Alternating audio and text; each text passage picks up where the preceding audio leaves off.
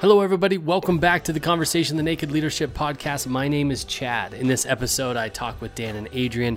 This is the third installment of our series called The Cycle of an Employee, or The Cycle of Talent. And today we're talking about how to retain top talent. So last week we talked about how to engage your talent once they've come onto the team, but how do we retain them? How do we get long-term success with somebody that we bring onto the team? We talk all about it in this episode. As an additional resource to this podcast and all of our podcasts really is the ebook that Dan wrote called The Change Imperative.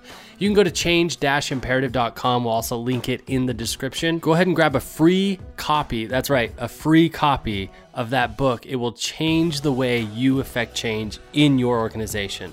Let's dive into the conversation.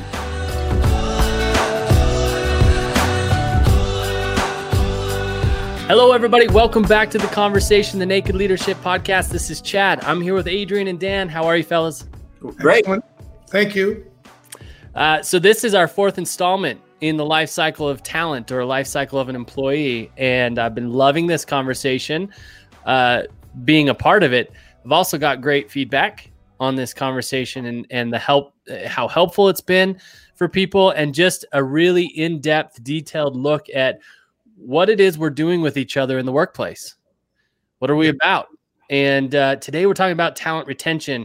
Last conversation that set us up really nice for this conversation, we talked all about, what was it? We talked about talent engagement. Yeah, thank you. Engagement, which is a crucial conversation when we talk about talent retention. So in this conversation, I do want to make sure we're clear, though, as we go into it. It's going to be interesting.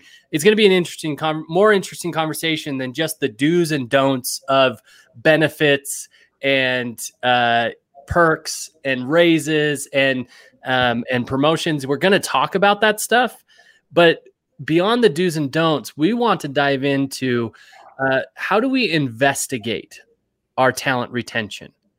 How do we think about it? What's the philosophies that we hold in order to create an atmosphere and a culture in which our best talent, those who complement our culture the most, want to stick around?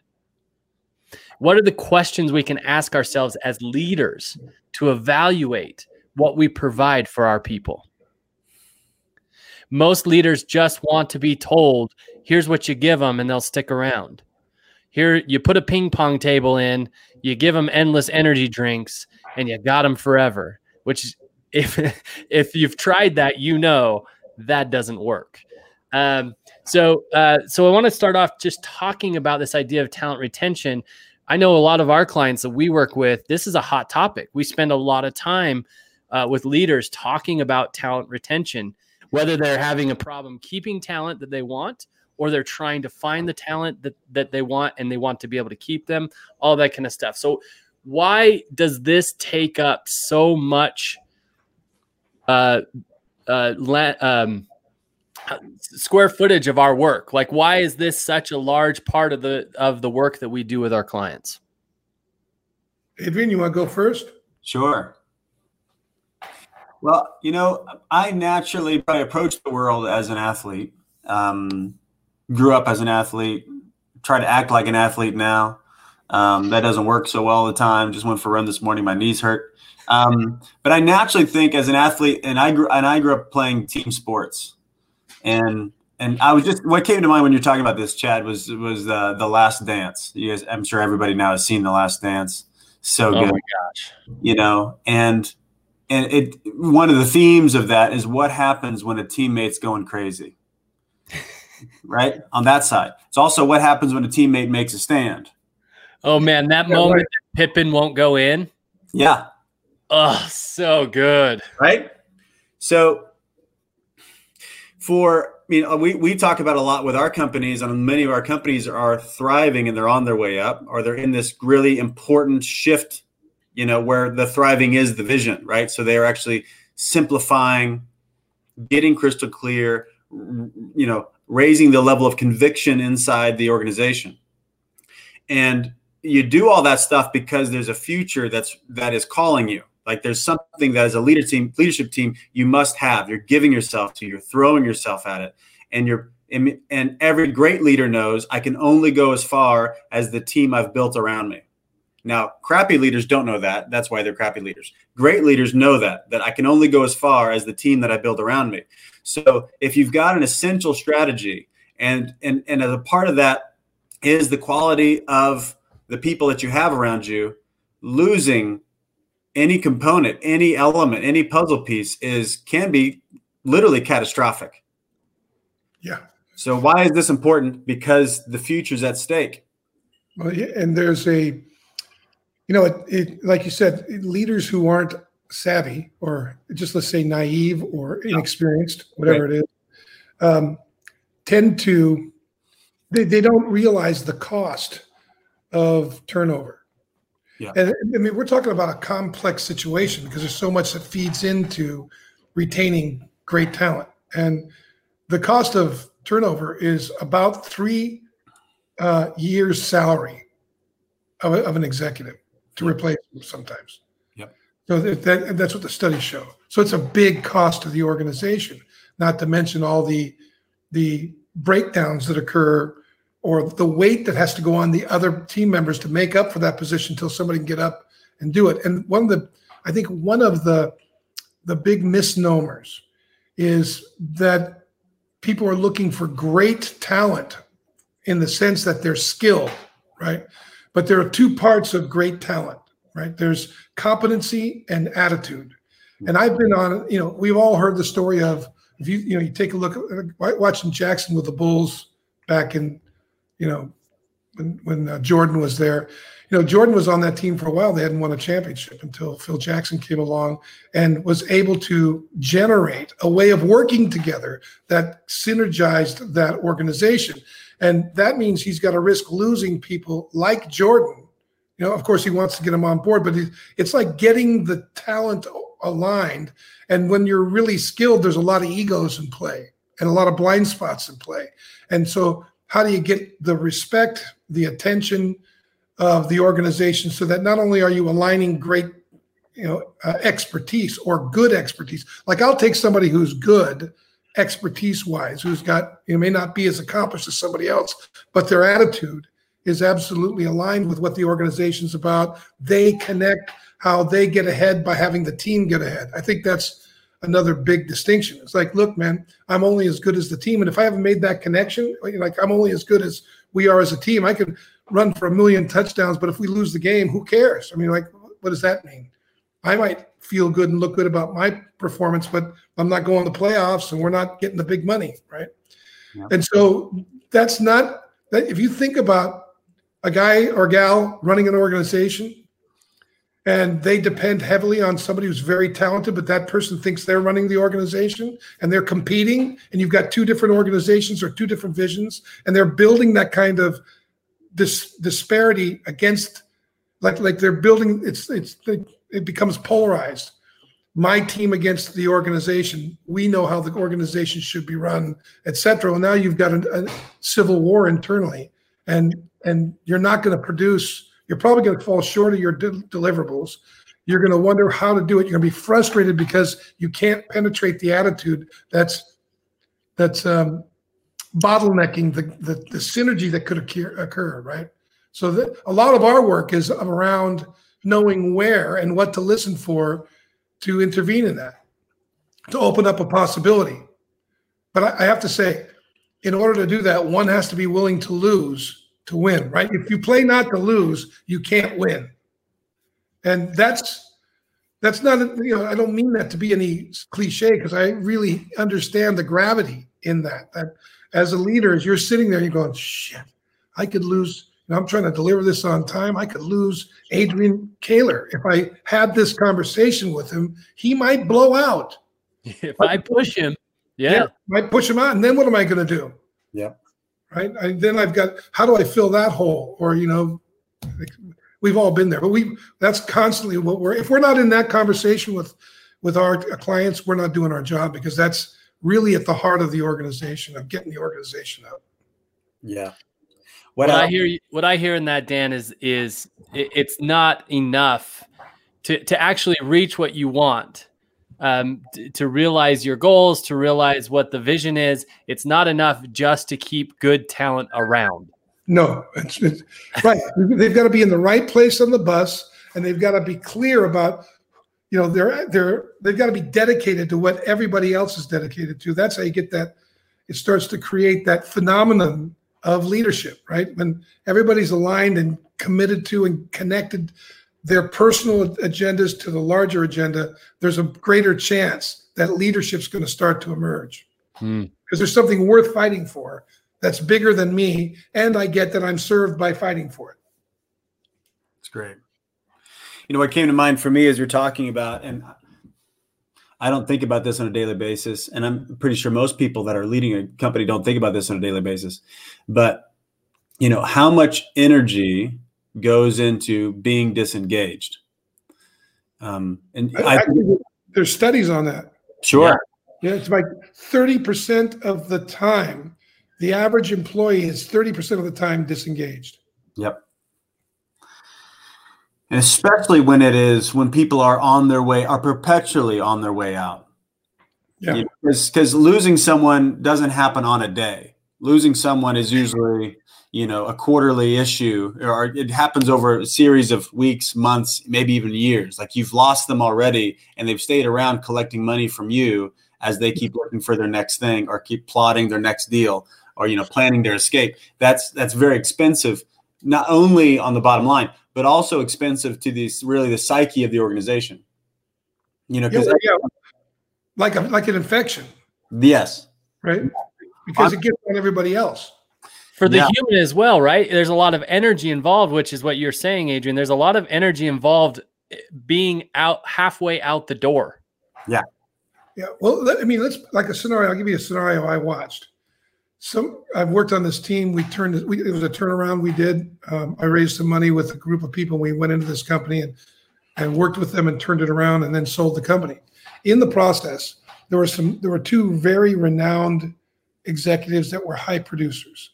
And I watched, and one of them she was the CMO, Chief Marketing Officer.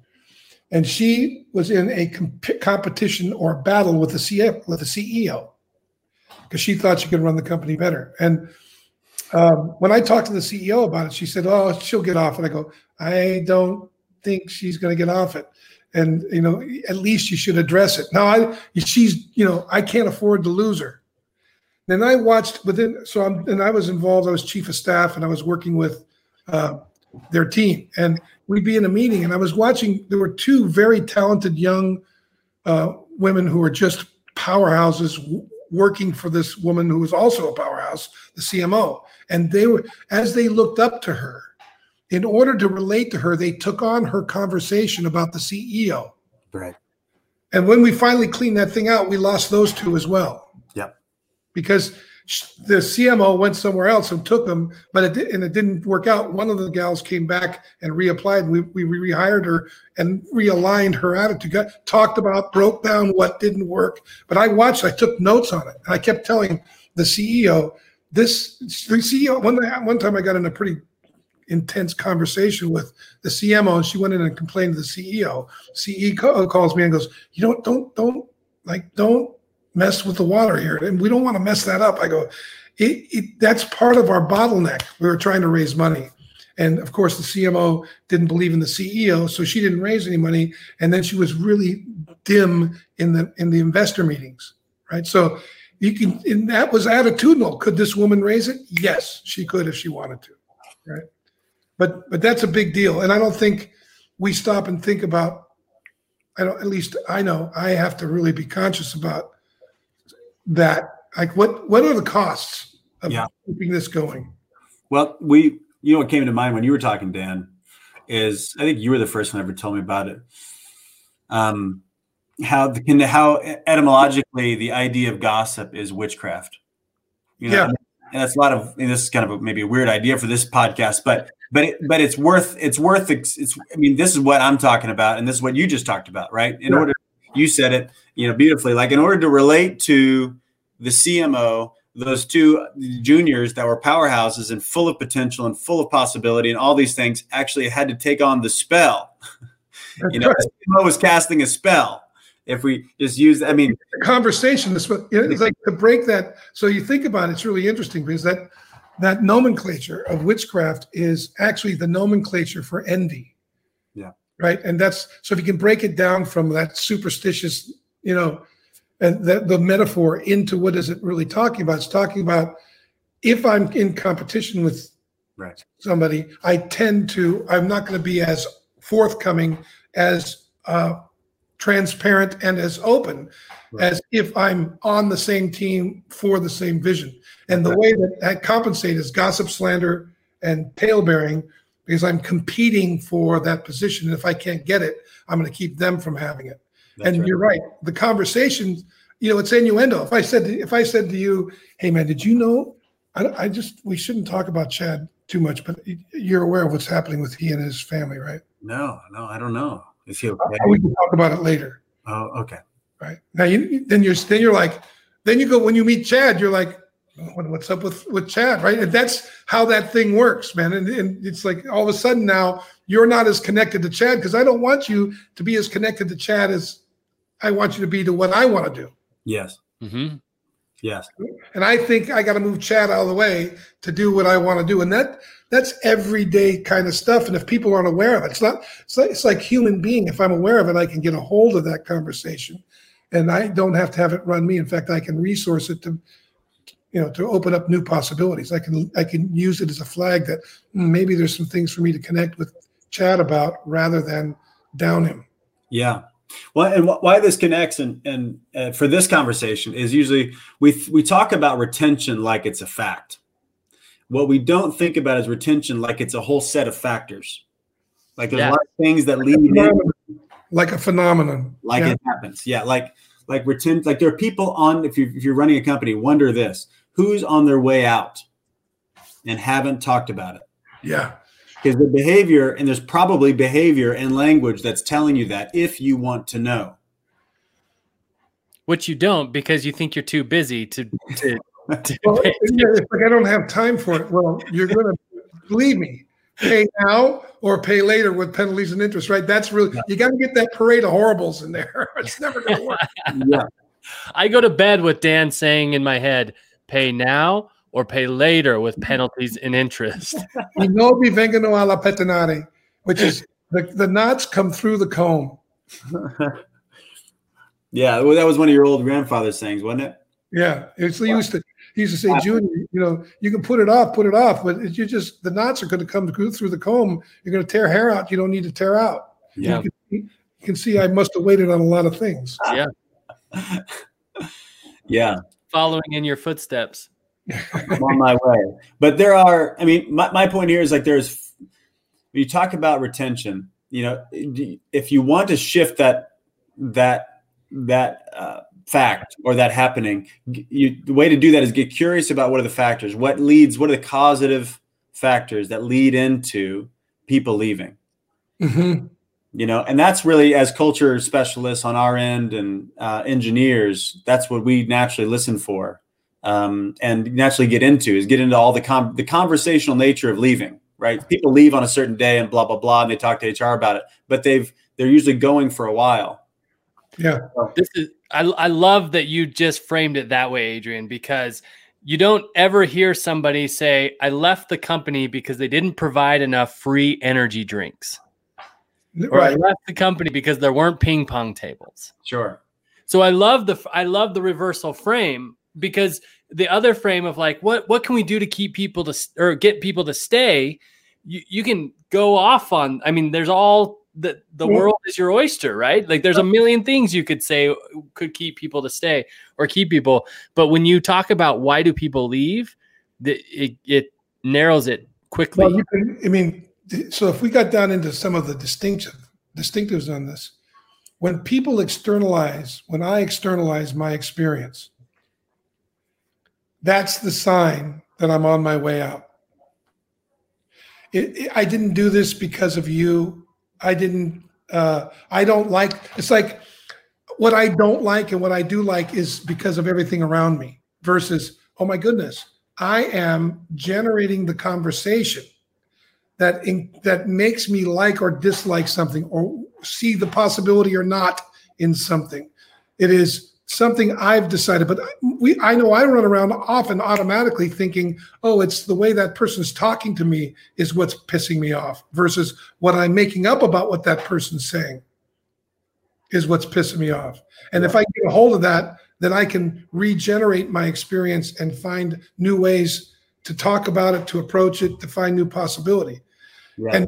But when you hear somebody locked into, it's because of the organization, which is a nebulous nothing, a concept, a construct, or it's my boss, or it's, whatever. If it's externalized, this person's on their way out. Yeah.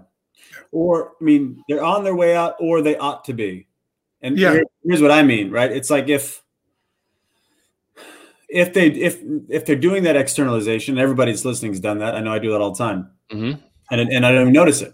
But I think one of the things to notice is when anybody starts to believe that the externals are creating my internals, and I don't like the externals, therefore I don't like my internals, my experience, then I really don't have, there's a handful of things that I've given up if I believe that, right? I give up my own future because now I don't get to have a future. My circumstances, or the person that I report to, or the board that I work with, or the team I have under me, or the market, fill in the blank, something else gets to create my future for me. And that's, not as good.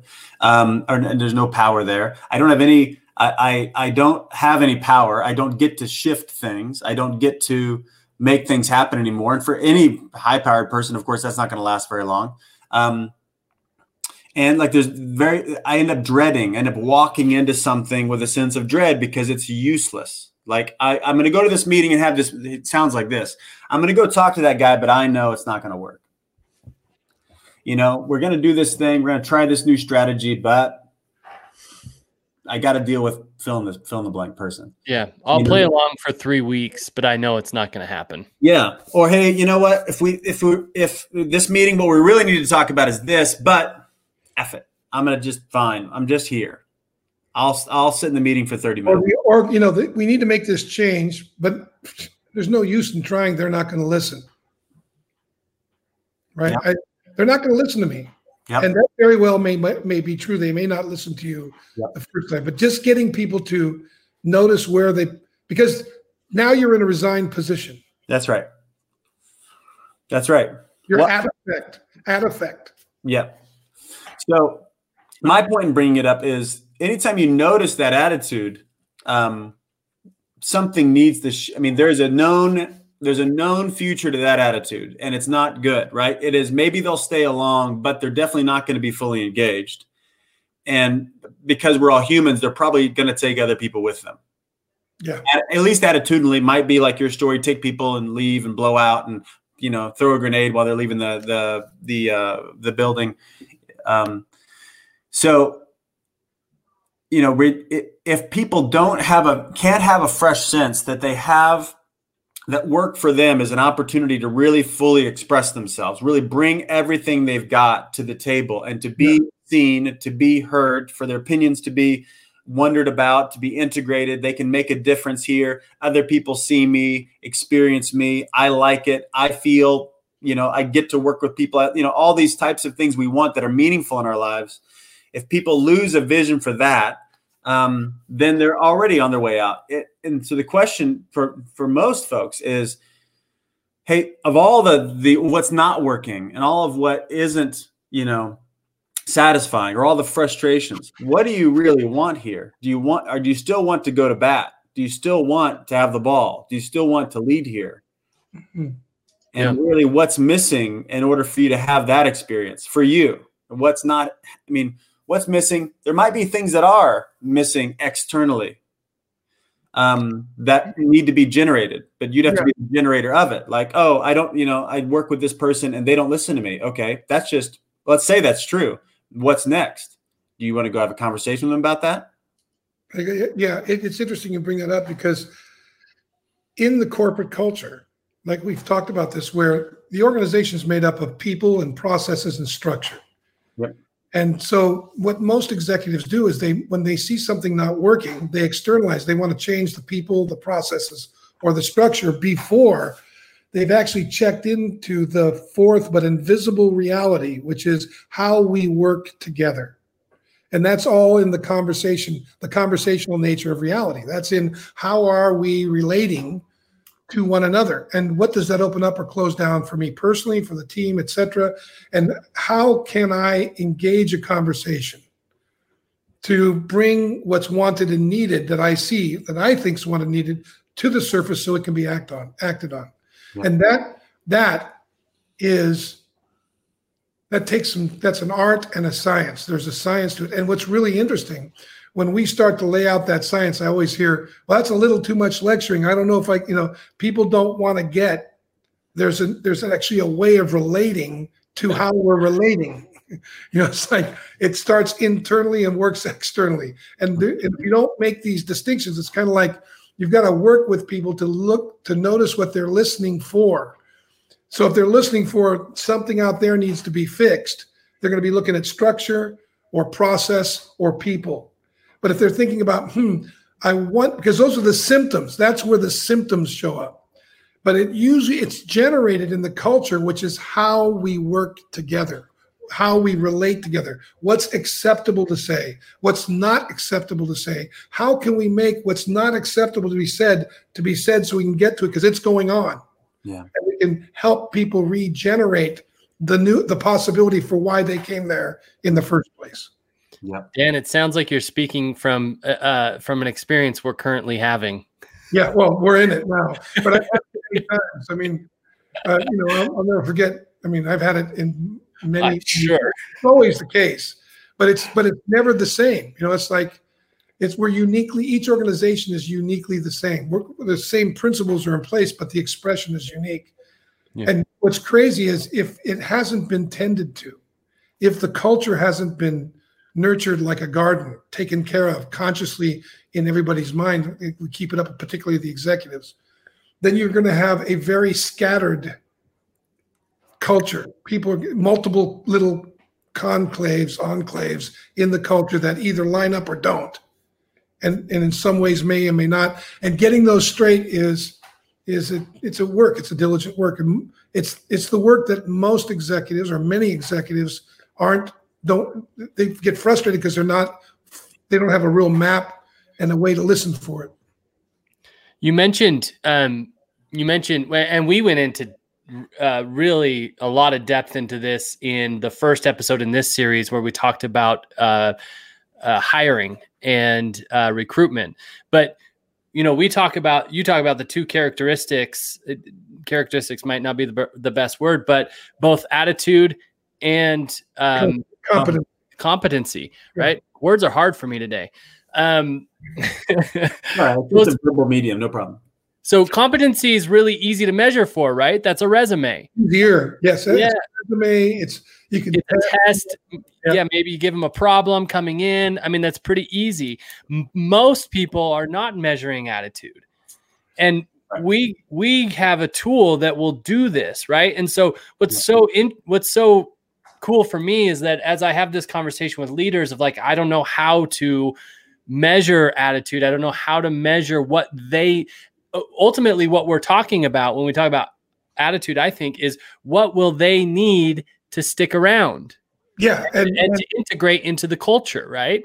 And so I would love to hear you guys just talk a minute about some of the things that are needed, like some of the categories of things that are needed, and how we go about, like, the Harrison is an amazing tool to measure how people show up in that and what's wanted and needed usually for them to feel like they're valued in those areas. Yeah, it's interesting because what you're taught, we use the Harrison to measure, but why we measure is just to give us an idea of what are going to be probably the most potentially transformative conversations to have first. Yeah. In other words, measuring it isn't to pigeonhole anybody. It's just to indicate where might this person get the most bang out of the conversation.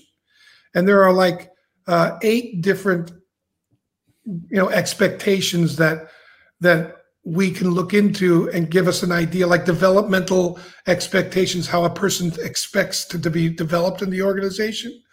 There's remuneration expectations, authority expectations, like how much autonomy and who's the authority and who do I go to, and how do I collaborate, that kind of thing. Social expectations, which has to do with social opportunities and that kind of stuff.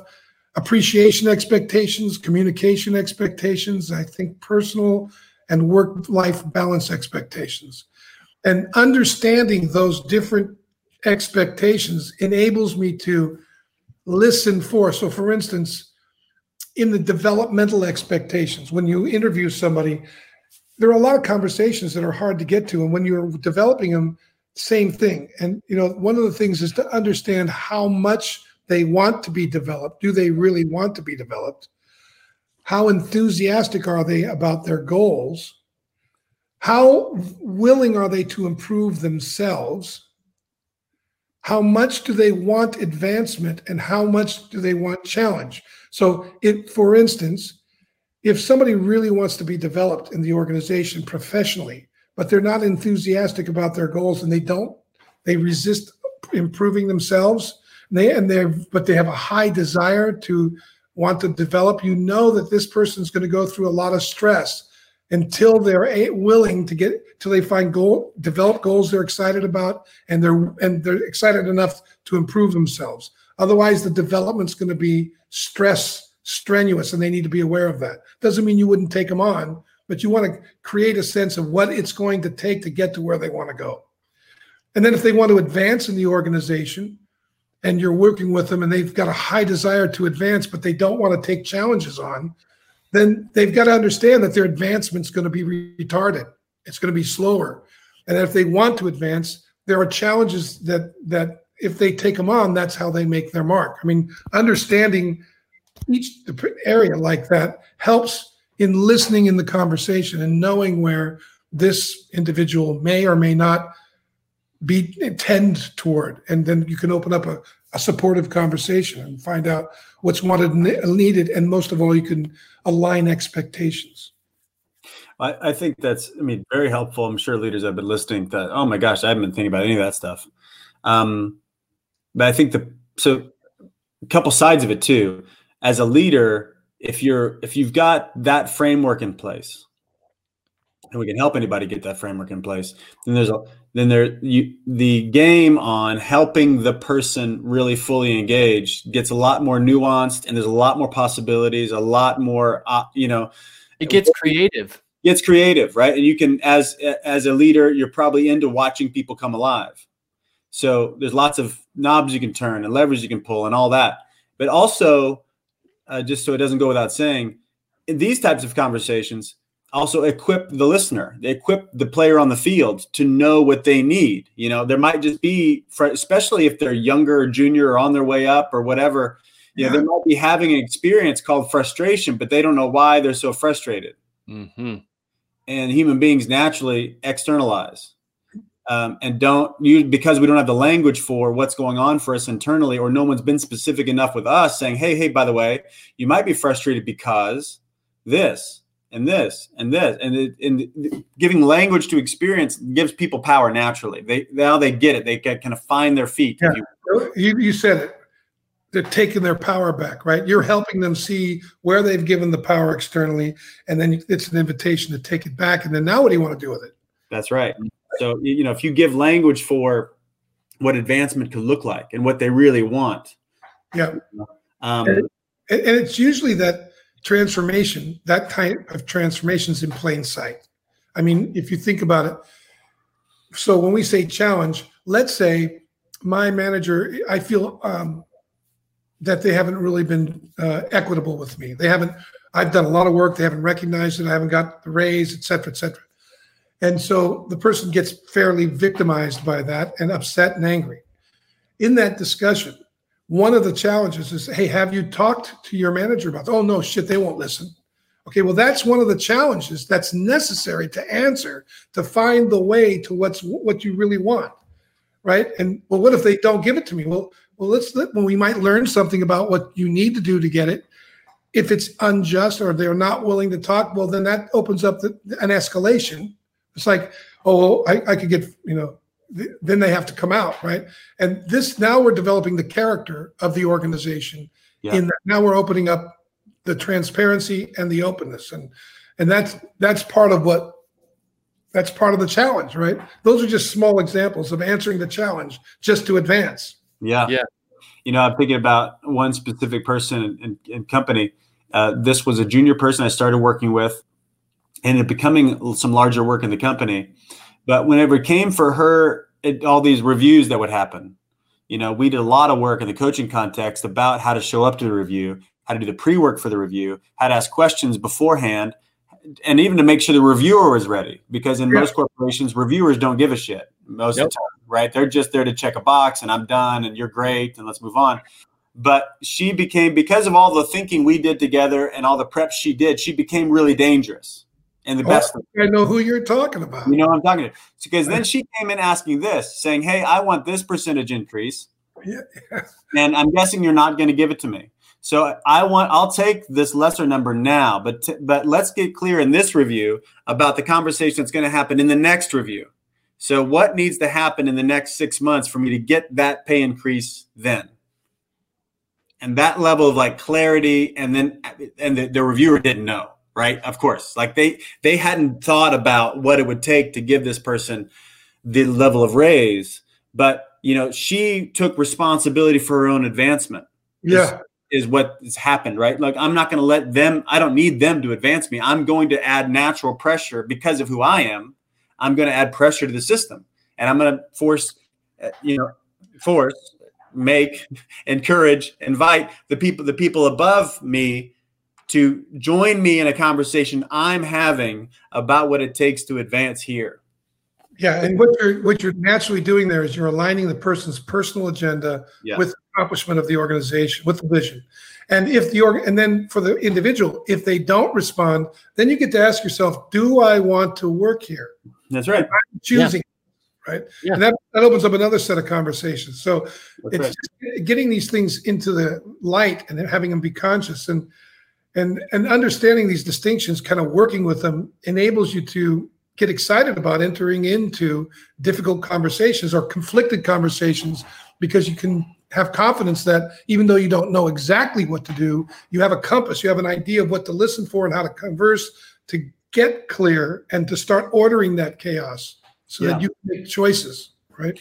Well, and I mean, it probably, let's just say this, the person she was meeting with didn't know what to say. Literally. Yeah, that's what I was going to say. More often than not, and this is, we're mostly speaking to the leaders here. You don't know what to say when somebody comes to you and says, what exactly do I need to do to get this pay increase and this promotion? Yeah.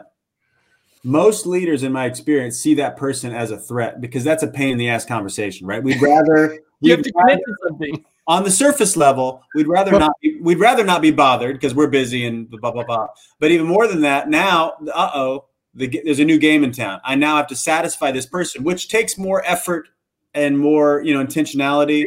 I'm now at stake in the relationship. So just to note the experience of the leader in that situation, that it's kind of that oh shit conversation. And these are the type of people you want. You want people that are willing to throw themselves out there saying, hey, I want more because I'm going to give more, right? There's more value that I'm going to create. And if I create this amount of value, I want to see a return. That's the type of people you want in the organization. While we might intrinsically, and people probably don't even notice this when it happens, shrink back from it because there's not enough time, money, blah, blah, blah. But if you're as a leader, if you're in the conversation in a certain way and you're with them in a certain way, they will generate revenue. They will save you time. Yeah, you're really hitting on where organizations begin to create apathy. Because look, where individual leaders can create apathy on their team is when this individual comes along. What they're really asking for is a sense of succession planning. Yeah. Mm-hmm. And what they do in their requests is they force, if you will, the conversation, or they cause me as the leader to think about where is this person going to be valuable? Where can I utilize them the most in the future? How do they get themselves there? And if I'm unwilling to be dominated by my vision that way, then I'm going to push them away. I'm going to create some racket to put them off. And when I do that, I'm sending the message that they're not that important. And I begin the process of them exiting. They're going to begin, and then I'm going to wonder why I lose great talent. What I'm going to find are people who don't want to disturb me. And then I'm going to wonder why the organization isn't cutting edge, or why we're not competing as well as we could, and how come people aren't taking these things on. I have to tell them everything. We've heard how come I've got to sit down and tell this guy, what doesn't he think about what he has to do? Well, because you haven't probably, when they come to you, you don't want to be bothered with what they're up to or what they're concerned with, because you're so committed to what you're concerned with, and you can't see how to connect them, don't want to be bothered with it, right? And that starts that apathetic, breeding apathy into the organization. Yeah. And then they start talking around the water cooler, and we've got silos, and we're off to the races. Yeah. Well, I'm thinking about what actually also happens on the ground typically. And I mean, most exec teams that I know have a disconnected, in the nicest sense, relationship to HR. It's mostly least disconnected. Yeah. And usually leaders let a good portion of this conversation go to the HR department. And HR leaders naturally think structurally, most of my experience, most of them naturally think structurally. And structure and like promotions, if promotions are about structure, and about if pay increases are about the policy, then now what you've built in is this apathy, right? There's nothing I can do. You know, Ali and I were on a run this morning talking about the distinctions between capitalism and socialism. There's really nothing I can do. I have to wait for Big Brother to allow me to do something. And if these conversations sit, or as leaders, if you're punting them to HR and letting HR deal with the promotion conversation and pay conversation, you're missing out. Because it's not one about structure. It's really one about possibility and what someone can generate. Now, you can't do that in every organization, and anybody that's barking about that, I hear it. But for the most, like, this is a leadership conversation and a possibility conversation and a personal capacity conversation. And it's really a vision conversation, which the HR person, in their defense, typically isn't with the person enough. They don't know the person well enough. They're not usually ingrained in the conversation about the future deeply enough to have that powerful engagement. So they're set up to just talk about structure. And the leader sometimes punts to them because they don't want to deal with the tension. But if you bring it home and make it a leadership conversation and a generating value conversation, then it breaks up the apathy, is my point. Yeah, and you could build that value into the organization. That's right. And then the individuals can be, like, the more open and transparent individuals can be entrepreneurial within the context of the vision of the organization. How they can advance themselves and the organization, how they can contribute to that, and how that's going to both benefit the organization and themselves. So it's a great point. It's like, you may not, like you said, in some organizations, or not every leader is going to be able to do that. However, they can build that into the HR department and that consciousness, and individuals can be entrepreneurial in that regard, so that they understand how to negotiate a deeper relationship, a more rewarding relationship, both financially and experientially, by negotiating their way into that. Right? Yeah. That can be done, but that's a work, and that needs to start as early as possible, because as the organization grows, then it's more and more difficult to generate that. You can still do it, but it takes more and more courage. Yeah. Yeah. I'm like, really nerdy, I guess, because this conversation just really excites me. This is so fun. I'm getting so much out of this. And, I'm thinking, as you guys are talking, what I'm hearing is, I've had clients, and I'm sure both of you have, come to me and say, hey, I've got this guy or this gal, they're asking for a raise, or they're asking for a promotion, and I don't know if the timing's right. I don't know if I don't know how to look at this and evaluate their value that they're bringing to the table, yada, yada, yada. And what I'm hearing you say is that the groundwork for this conversation is laid long before the promotion or the raise is asked for. Yeah. Meaning there is an opportunity as a leader to get very clear for yourself what it takes to advance in the company and at what point that happens, what it takes to make more money in the company and when that can be evaluated and when that can happen. And it's less about the structure and more about the investment, more about the the togetherness, I guess. I don't have a better word for it, but I don't know. This is exciting. One of the questions I was going to ask, or the final question I was going to ask, we need to kind of give some final remarks here on this episode. But, I had written down putting that scenario out to you two of a client comes to you and says, hey, I've got this person, a leader comes to you and says, hey, I got this person who's wanting advancement, wanting more money. But I don't know what to do. How do you start to coach them? How do you start to help them evaluate and ask meaningful questions around this conversation?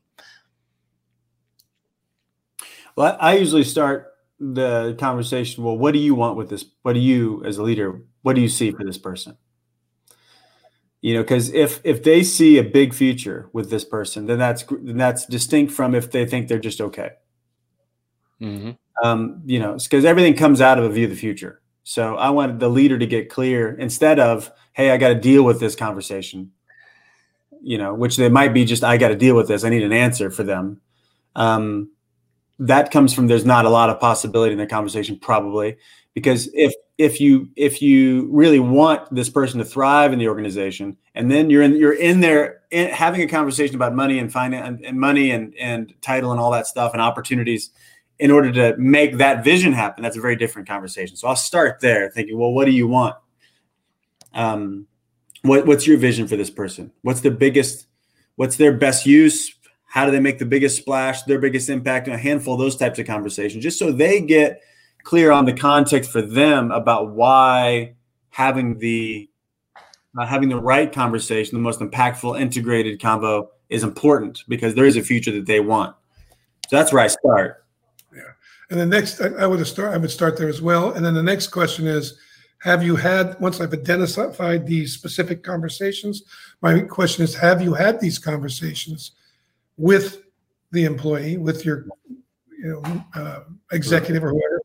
And if the answer is no, then it's what's wanted and needed to get, because if I think they're all right, but there's a lot for them to do before I could see them moving to here. Have you had that conversation? Yeah. No, I just don't, because I'm afraid it'll disappoint them and they won't produce, or some other, racket. But really, that's where it's in that conversation that you find out the quality of the person that's there. You help them develop themselves skills-wise and attitudinally, character-wise, and they will take, even though it might be a difficult conversation, if they're really they're going to be respected, because then now they know what's wanted and needed for them to move up and to be somebody you would value in succession, right? In the succession of the organization. So I found that a lot of times leaders just won't have those conversations because they're afraid of hurting the present productivity. My point is, you can't lose in these conversations, because it's either going to increase them or you're going to find out that this person really isn't who you thought they were. They're not in that place, and they probably need to do something other than this. Right. Yeah. Another combo worth having, or a piece to it, is seeing how they had the conversation about this before. Meaning, are they delivering? Because every job has a promise to it, right? And it's either been explicit, or most jobs have implicit promises. So if they haven't done much accounting for, have they delivered on the value at the previous pay scale? Are you delivering? Is a conversation worth having. Like, are you exceeding expectations? And has that been quantifiable? And lots of those, if a conversation about advancement, I'd say it this way, if a conversation about advancement actually has a tinge of entitlement to it, oh, I've been here long enough, so now I'm advancing. I mean, I've been in companies where there were so many VPs, like there are almost no other employees. Almost everybody was a VP, because you were there long enough, you just got promoted, and they didn't want to lose you. So they just, the title meant nothing as they went up because they had to give you a title to keep you around. And eventually, I got a great story. I did a turnaround with this company, and we came in. They had 18 execs, and within 6 months, we were down to 6 executives. So we were 18 execs, 4 million in revenue. The next year, we were down to 6 executives, and we were up to 7 million in revenue. But it was exactly that, and yeah, we really wanted to, you know, and everybody who exited on their own. They saw that was really their best interest. I think we only fired one person, one exec. Yep, it's great. So, you know, well, you want the advancement conversation to where you're actually inviting the person to be more at stake. yeah. And if the places where they haven't delivered historically on what they said they would, and that's quarterly goals or yearly goals or whatever, if they haven't, and you're not going to have that conversation, then the next one's really a farce because you're actually not holding them to anything because you haven't held them to what they said before. Yeah. Exploring that in a way that's open, it's like, hey, well, let's talk about it. So I will like, if you like the person, I really want you here. I see a big future and get clear about what that is. I really want that. But anytime I want to invite you into something new, I want to make sure we close off what's old. So let's talk about where we've been together, because if I give you this, my expectations are going up. You know, if I'm going to pay you more, expect more, give you more people to manage, the expectations are going to go a lot higher. And one of the biggest things that's necessary for that to work is to build and have trust and talk about things that are uncomfortable, like, did you deliver or not? That's actually a factual conversation that's very personal. You know, so, but being able to have that debrief about where we've been before we get into where we're going, I think is usually a skip step by most people. And if you're not willing to do that, then there's more trouble on the way. So it's worth exploring. But that creates the case, by the way, right? So it's not. I mean, the advancement is actually the advancement is an investment, right? I'm investing in new results. I know at this level of investment, we got this ROI for the company. If I go to this level of investment and put more people under you, here's what I'm expecting, right? So then the expectations can go up, and you both, you know, spit, shake, and pinky swear that that's where things are headed, right? Well, that's a very different conversation than a seniority conversation, which is, right. You know, it's a real problem, a seniority conversation, because it's like, but if in an organization, and I'm thinking about one of our clients that's really strong in this way, that where you're only as good as, you know, you're only as good as the last time you're up. You certainly have respect, and people are going to have credibility, and you're going to get consideration because you've got seniority. There's certain privileges to seniority because you've produced over a long period of time.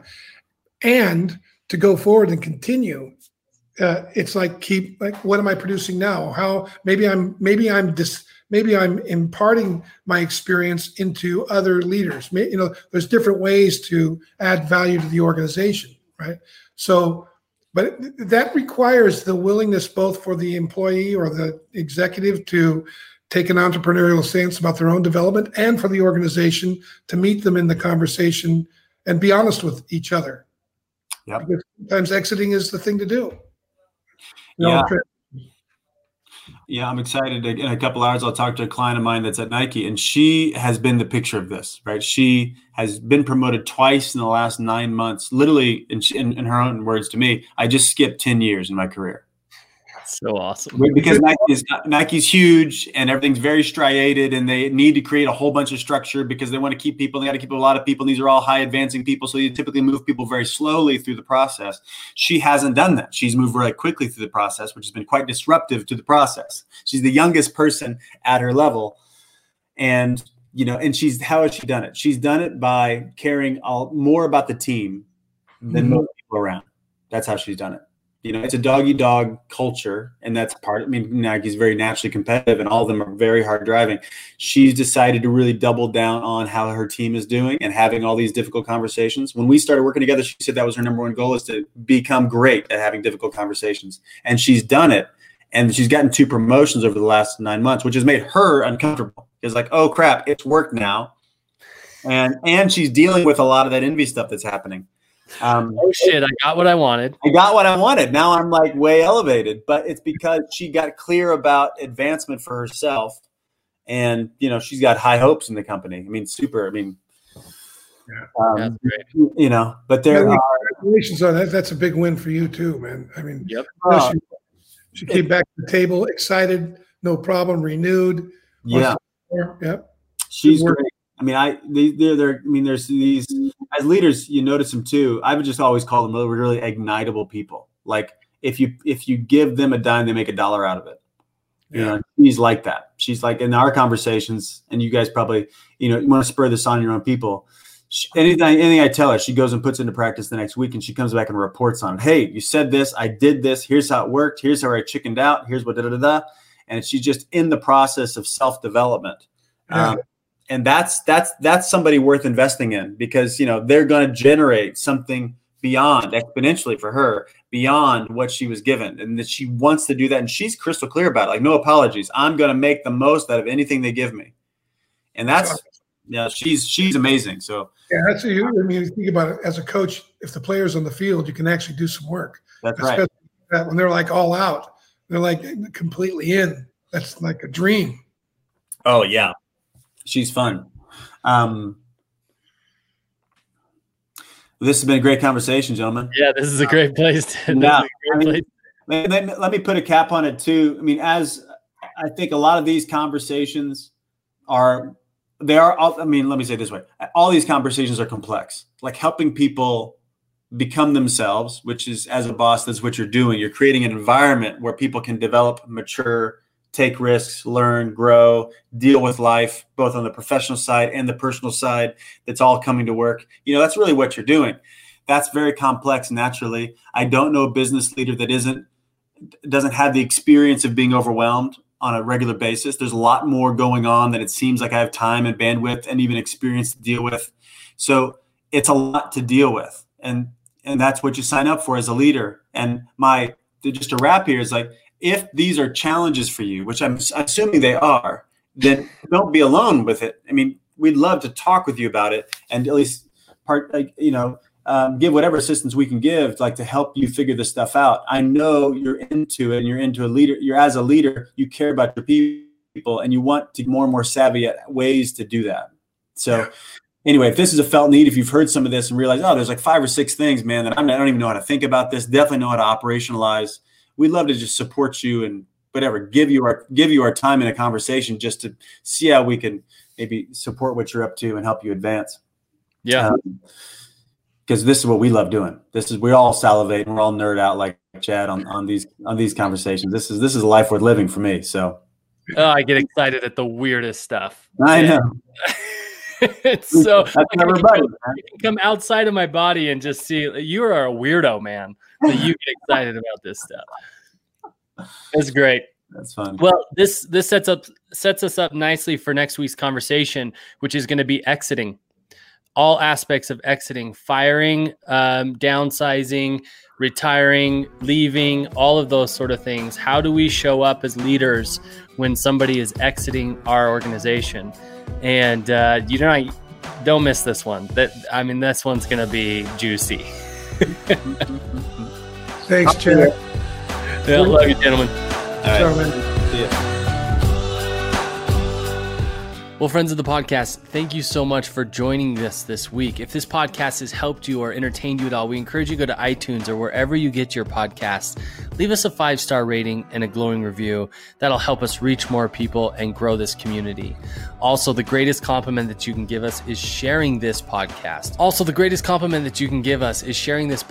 With the people in your life that are looking for a new way to lead and to relate to others. Thank you so much for joining us, and we'll meet you back here next week for another episode of the Naked Leadership Podcast.